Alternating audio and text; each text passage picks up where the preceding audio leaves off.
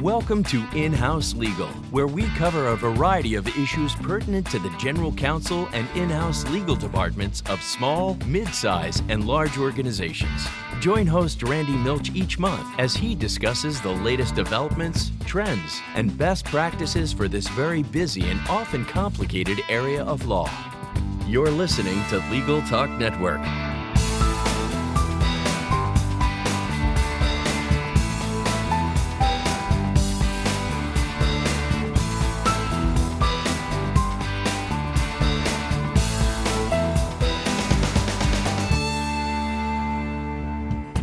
Hello, my name is Randy Milch, and I'm the host of In-House Legal on the Legal Talk Network. I'm honored and happy to have as a guest today Mark Chandler, Senior Vice President and General Counsel of Cisco.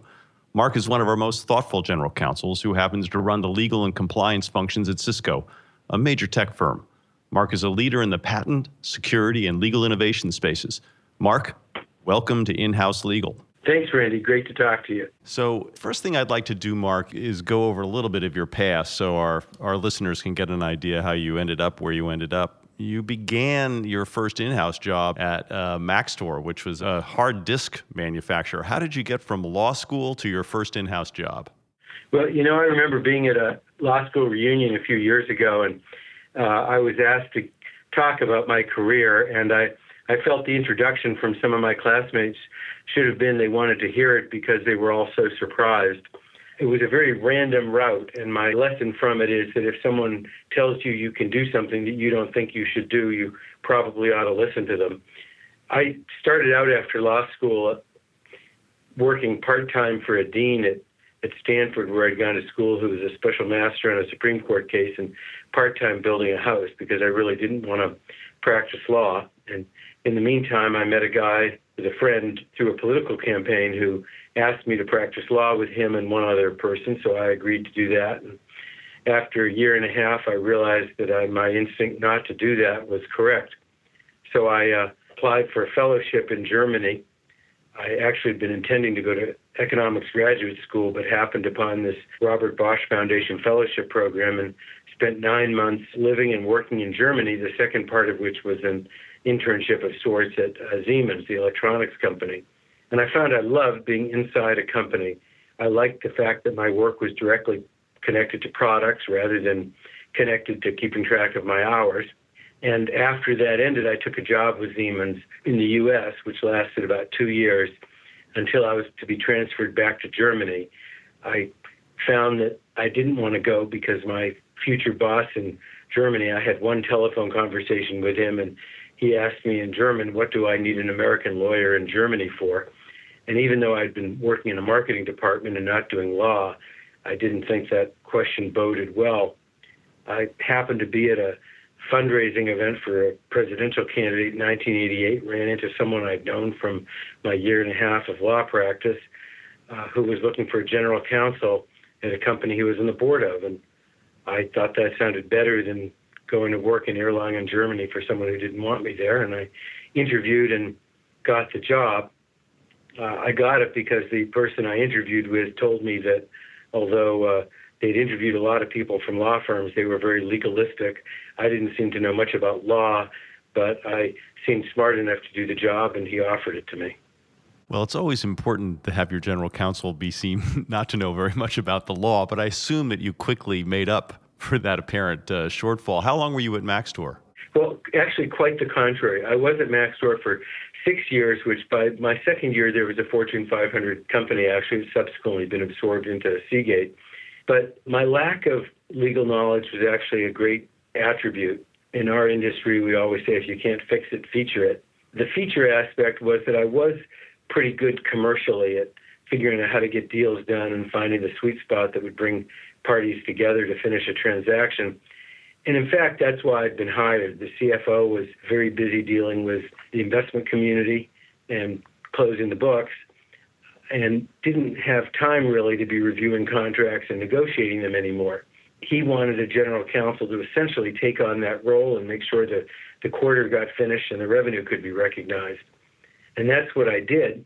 And when there was a need for substantive legal work, I quickly looked to outside counsel. And that really started me down the road of focusing the in-house function on what's important for competitive differentiation of the company and make sure that everything else is done by someone who has a ton of expertise and can be brought in on an as-needed basis.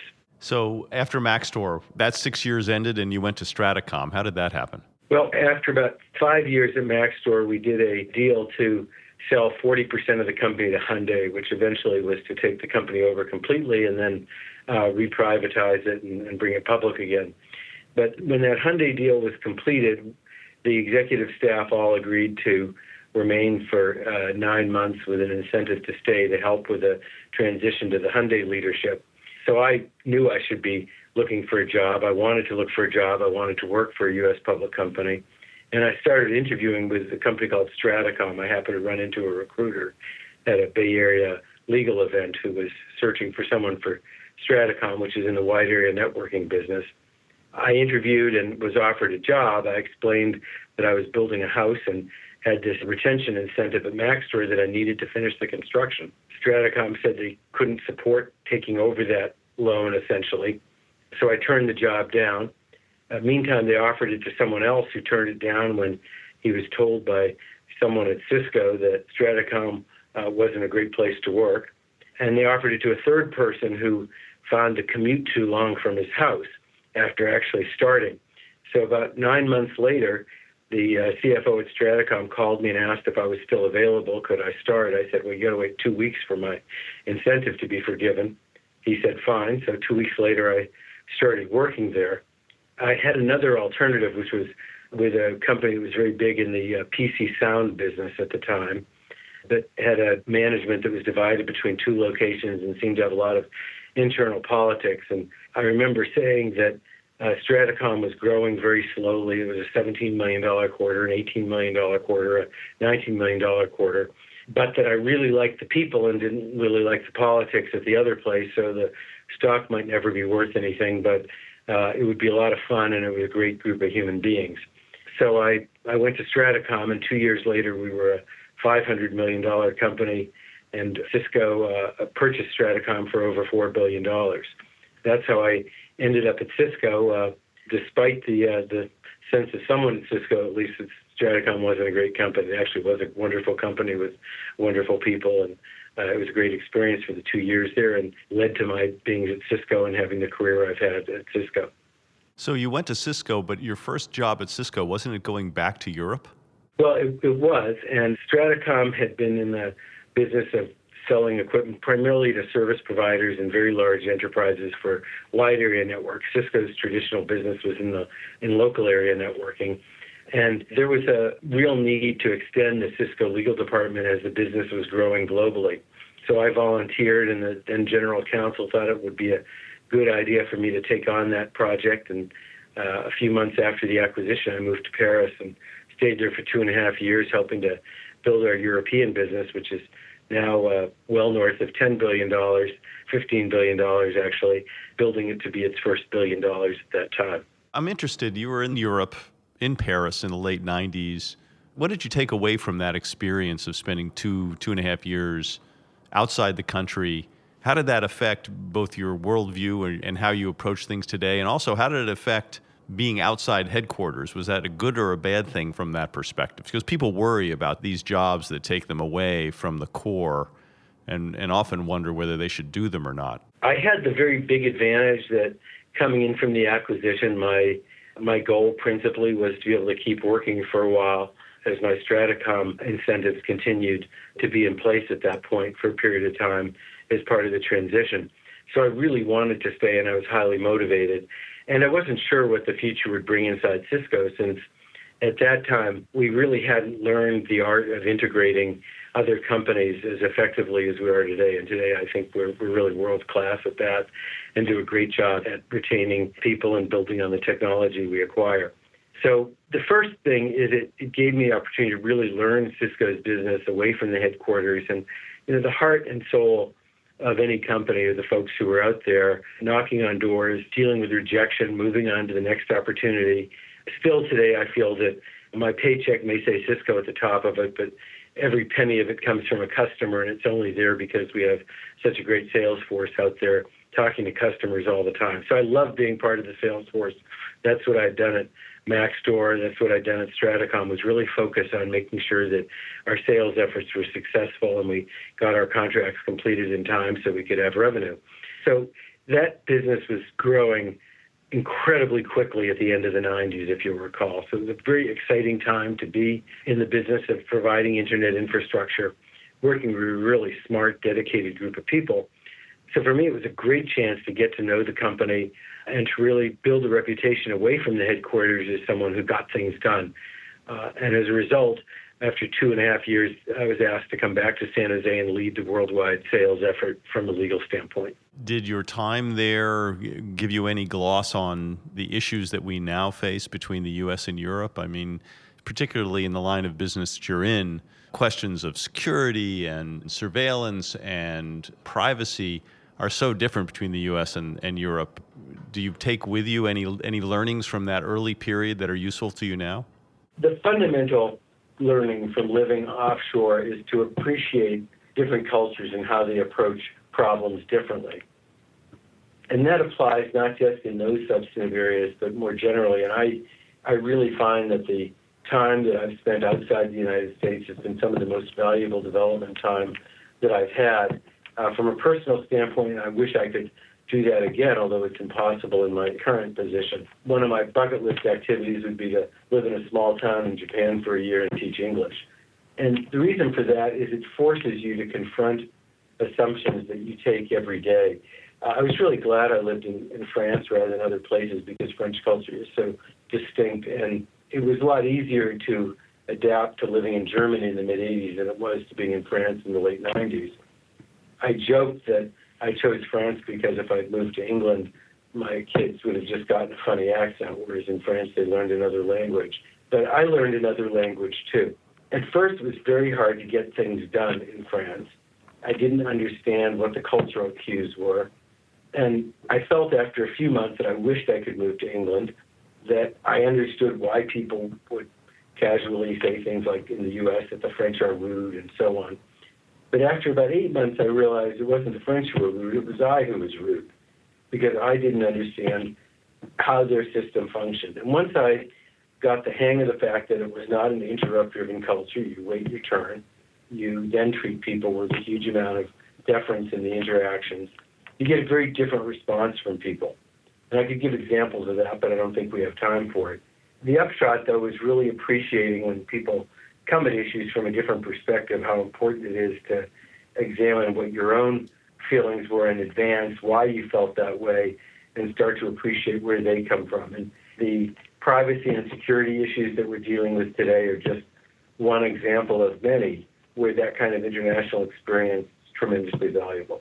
So now you're the general counsel of Cisco. Give us a short précis of what Cisco does and where it sells around the world, because I think it's important for our listeners, and it'll set up our discussion in the second half of our podcast. We're in 160 different countries, and we sell internet infrastructure, the routers and switches that make up the core of the network, and we sell those to service providers around the world and large enterprises. But we also provide cloud services across a variety of platforms, from collaboration to network services themselves to security services. We also provide a wide variety of products that use the basic technology of the network, such as voice telephony and video services. So that puts you stem to stern on the internet, and certainly, importantly, people's interaction with it. How many attorneys do you have in your department? We have about 250 lawyers, and I have another 100 folks doing quasi-legal work as contract negotiators or doing administrative or IT functions related to the legal department. And then in a separate group, I have about 100 folks who work on compliance matters, doing the brand protection work to make sure people aren't selling knockoffs of our products, the investigations of matters that need to be investigated for internal or external reasons, and our ethics and compliance function. So it's interesting, when I was the general counsel of Verizon Business and we were in 159 countries selling our services, we always had an internal debate about the allocation and the whereabouts, that is, to whom they reported, of the contract administrators, contract negotiator group. In my tenure, I saw them float back and forth between sales and the legal department. You have them in the legal department. Do you think that's a much better place for them? Do you feel like you can ensure quality better when they are part of the legal department as opposed to part of the sales department? Depends on what they're doing. From a standpoint of contract negotiation, our contract negotiators and the lawyers working on contracts do very, very similar work, which is to make sure that an agreement reflects the commercial understanding between the parties, that its terms will be enforceable, and that the company can understand what it's signed up to and that what it's signed up to it's capable of delivering. And where that sits isn't so important as how well aligned it is with the other functions. For our folks that are negotiating those contracts, it's really, really important that they work very, very closely with the salespeople and the sales engineers who are on those particular accounts. Alternatively, if some of them were sitting in similar types of positions in the sales force, it'd be really important that they be very closely aligned with legal. What makes it work is building the relationships between the functions so that they work as one collaborative team to achieve the desired business result. That to me is more important than what the organizational structure is, and I've never had a big argument when stuff gets moved around. Occasionally, different functions have been moved into my organization. Sometimes we've moved functions out of our organization. As long as we have a common understanding about how it's going to work, it's never been a problem. No, I agree with you 100%, Mark. I also don't measure my relevance or success by the number of people who report to me. Exactly. It makes a lot more sense to ensure the working relationships than it does to make sure your domain doesn't swell or become diminished. Those kind of things never seem to work out as far as I can tell.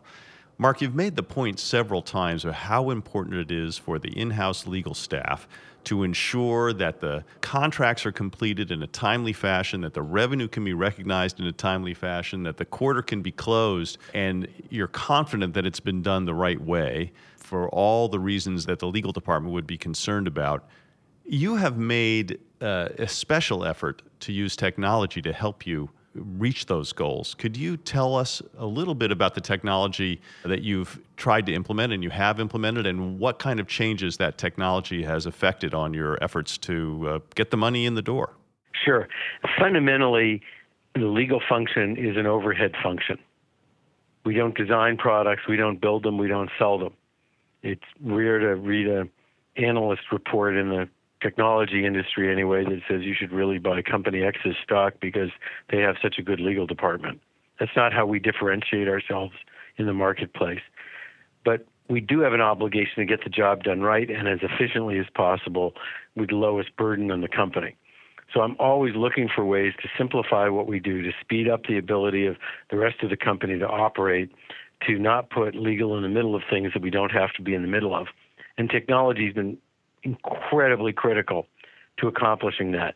So we've taken a whole series of repetitive, relatively simple types of agreements, such as non-disclosure agreements, distributor renewal agreements, leases of various sorts, and turn them into web tools that anybody in the company really, and especially the sales force, can access, customize, send to a customer electronically, have approved electronically, and then have archived. Or to build simple online click-accept tools for other types of agreements, software licenses being the obvious one that we all see a lot of, where possible. And we have tens of thousands of transactions per year that are implemented completely electronically without any human touch at all, and completely under the control in terms of timing and content of the folks who need to implement those agreements. And when I say content, I mean within the range that we allow them through the questionnaires that they answer in order to customize the agreements. And by doing that, we've really sped up the process, increased the number of transactions we can undertake with a given size team. Second, we've done a lot to simplify the process of entering into more complex agreements. We've automated our templates, made it easy for contract negotiators and lawyers to customize the templates. Third, we've built a very, very comprehensive discovery lab for our litigation, and I think it's really among the best in the country. We have built it around the Recommind technology, which is a great vendor to us, as well as some other tools, and put it together in a way that has brought the cost per gigabyte of what we produce down to levels that are lower than we think almost anybody else around. So the application of technology has been for those two reasons: to increase the speed of the company and to lower the costs. And we feel really good about that investment. It's been really critical to the success that we've had as an organization. I think it's a testament to your stick-to-itiveness of this. I think we both know general counsels who have started on these efforts and they falter either because it's a little bit too hard of a technology leap for their business or some other issue gets in the way. And I think it only takes a few times for your clients to be expecting some improvement and not see it, to sour the relationship. So I applaud you for sticking to it and having such great results. The most important thing is to take things in bite sizes. The boil the ocean efforts that are going to transform everything often end up costing too much and delivering too little.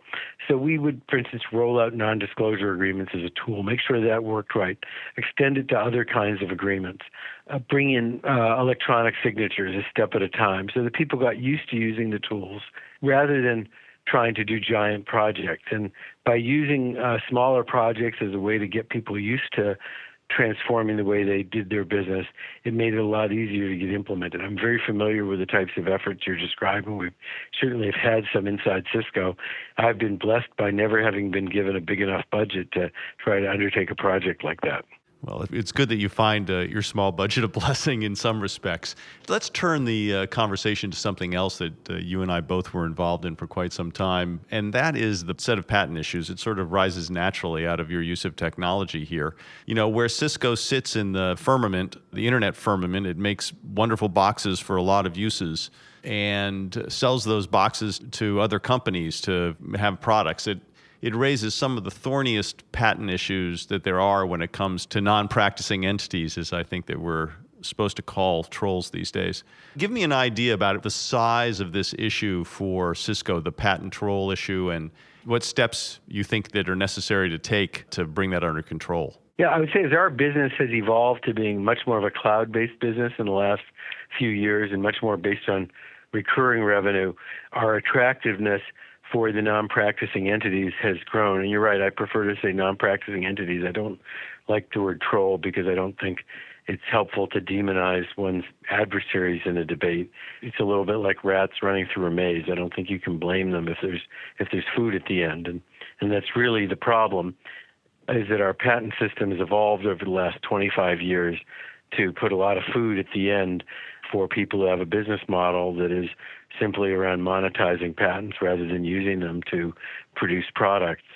And Justice Kennedy actually remarked specifically on that phenomenon in his opinion in the eBay case about 10 years ago. It's really been the consequence of changes in the law that have allowed for forum shopping, changes in the law that made damages very, very murky. That's being straightened out to some extent now. Changes that made it very hard to impose costs on people who brought vexatious litigation and so forth. And a lot of that is being straightened out in the courts these days, although there's some fundamental flaws that still need fixing. For us, what it's meant is we've gone from having 3 patent suits 15 years ago, all with competitors, to having about 60 today, and in each of the last few years, almost every single one of them with a non-practicing entity. It's really quite a remarkable shift. It's the single biggest piece of my budget, is over $20 million a year, over $50 million a year spent on patent litigation alone for the legal fees. So it's a very lucrative business for a lot of people, but I don't think there's any massive increase in infringement in the last 15 years. I think what there is a change in the economics because of legal changes that had unanticipated consequences. So do you think that the types of corrections that are happening via the justice system, via the court system, are going to take most of this fun out of the game, or do you think that we're still going to need structural changes via legislation, which has its own set of problems associated with success? Well, the America Invents Act in 2011 brought in some fairly robust techniques to challenge the validity of patents. In court, there's a very high burden of proof to overturn the validity of a patent, and that's probably a wise thing given the expertise in the Patent Office. But even the tools created in 2011 sharply limit the scope of the Patent Office's review. Essentially, I think patent holders feel that once they get that patent issued, however they got it, they don't want anyone to ever touch it. And that means 20 years of collecting monopoly rents that may be unjustified. I think that there are some changes that could be made that would make those review procedures even more robust, although there'll be a lot of resistance to that. The Supreme Court decision that opened the door to a more balanced view of the grant of attorney's fees under the patent statute has opened that door only a little bit, and I think there's a lot more to be done to make sure that those who bring litigation that they know is unfounded be made to pay the cost that they impose on everybody else. That will take a lot of the gas out of the tank that's used for settlements that are based on litigation value alone as opposed to underlying merit of the technology. So there's a lot of work to be done. There's also venue issues to be dealt with because right now we've set off a little bit of a venue war with different jurisdictions competing to have plaintiffs want to file there, it seems. Over half of the defendants sued in patent suits last year were sued in one judicial district that had only 1.3 million people in it. And it was simply as a result of the fact that, for better or worse, or correctly or incorrectly, the plaintiffs believed they would get some kind of advantage by being there. And that perception, justified or not, undermines the rule of law. So we have some things we can still fix that need to be fixed for that system to become a lot better. Innovation is critically important. My company has over 20,000 patents. We believe in the patent system, and we believe in the incentives the patent system provides for innovation. But turning it into a game of corporate ambulance chasing isn't the way to promote innovation. Well, I couldn't agree with you more. Let's take the final minutes here to turn yet again to something else. You know, your experience in Europe, and we discussed it a little bit, raises today's issues, certainly around the internet. There have been all sorts of issues about national champions in Europe over the internet and in the cloud. And many of those national champion issues have been brought to a head most recently by the Snowden revelations of a few years ago. How do you look at this from the standpoint of ensuring that your salespeople still have a good chance of selling in Europe where there's a little bit of issue with American companies in this regard? I think our credibility as a brand in Europe is very strong, and our European sales continue to grow. The Snowden revelations have certainly been leveraged by some of our competitors, and not necessarily those in Europe, to try to make an argument of equivalency and saying, well, don't worry about the security of our products, you have to worry about their products as well. And that does slow sales cycles, but I think we've been very compelling in demonstrating that we have no backdoors. We do believe in rule of law and in complying with lawfully granted search warrants. However, we have been strongly supportive of Microsoft in litigation they have with the U.S. government over having to turn over emails of European citizens that are stored on European servers. We think our government needs to go through the European governments in order to get those documents through legal process. We filed a brief in support of Apple on the issue of the use of the All Writs Act to try to force the opening of the San Bernardino phone. But over time, what we're seeing is European governments also demanding similar abilities to do surveillance that the U.S. government has. There's legislation in both France and the U.K. right now to that effect.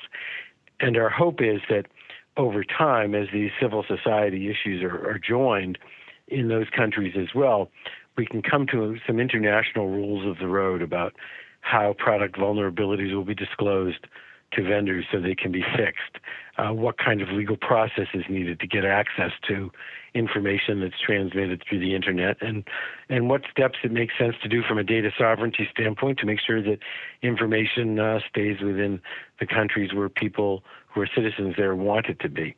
And all those things ought to be solvable through international understanding. We have a belief that that's the way to go, and if not, in the next 6 months during this presidential administration, that in the next one, coming up with an international solution that makes sure American companies are playing on a level playing field will be an important priority. Well, Mark, on that hopeful note, I want to thank you for spending time with me today on In-House Legal. It's been a hugely informative half hour, and I really appreciate you spending the time with us. Randy, it's really great to talk to you. I just miss having you as a general counsel peer to bounce ideas off of and disagree with and agree with. So look forward to talking again soon. Thanks, Mark. And I want to thank all of you who have listened to our podcast today. For all of you listeners who would like more information about what you've heard today, please visit www.legaltalknetwork.com, or you can follow us on iTunes, RSS, Twitter, and Facebook. That brings us to the end of our show. I'm Randy Milch. Thank you for listening. Join us next time for another great episode of In-House Legal. The views expressed by the participants of this program are their own and do not represent the views of, nor are they endorsed by, Legal Talk Network, its officers, directors, employees, agents, representatives, shareholders, and subsidiaries. None of the content should be considered legal advice. As always, consult a lawyer.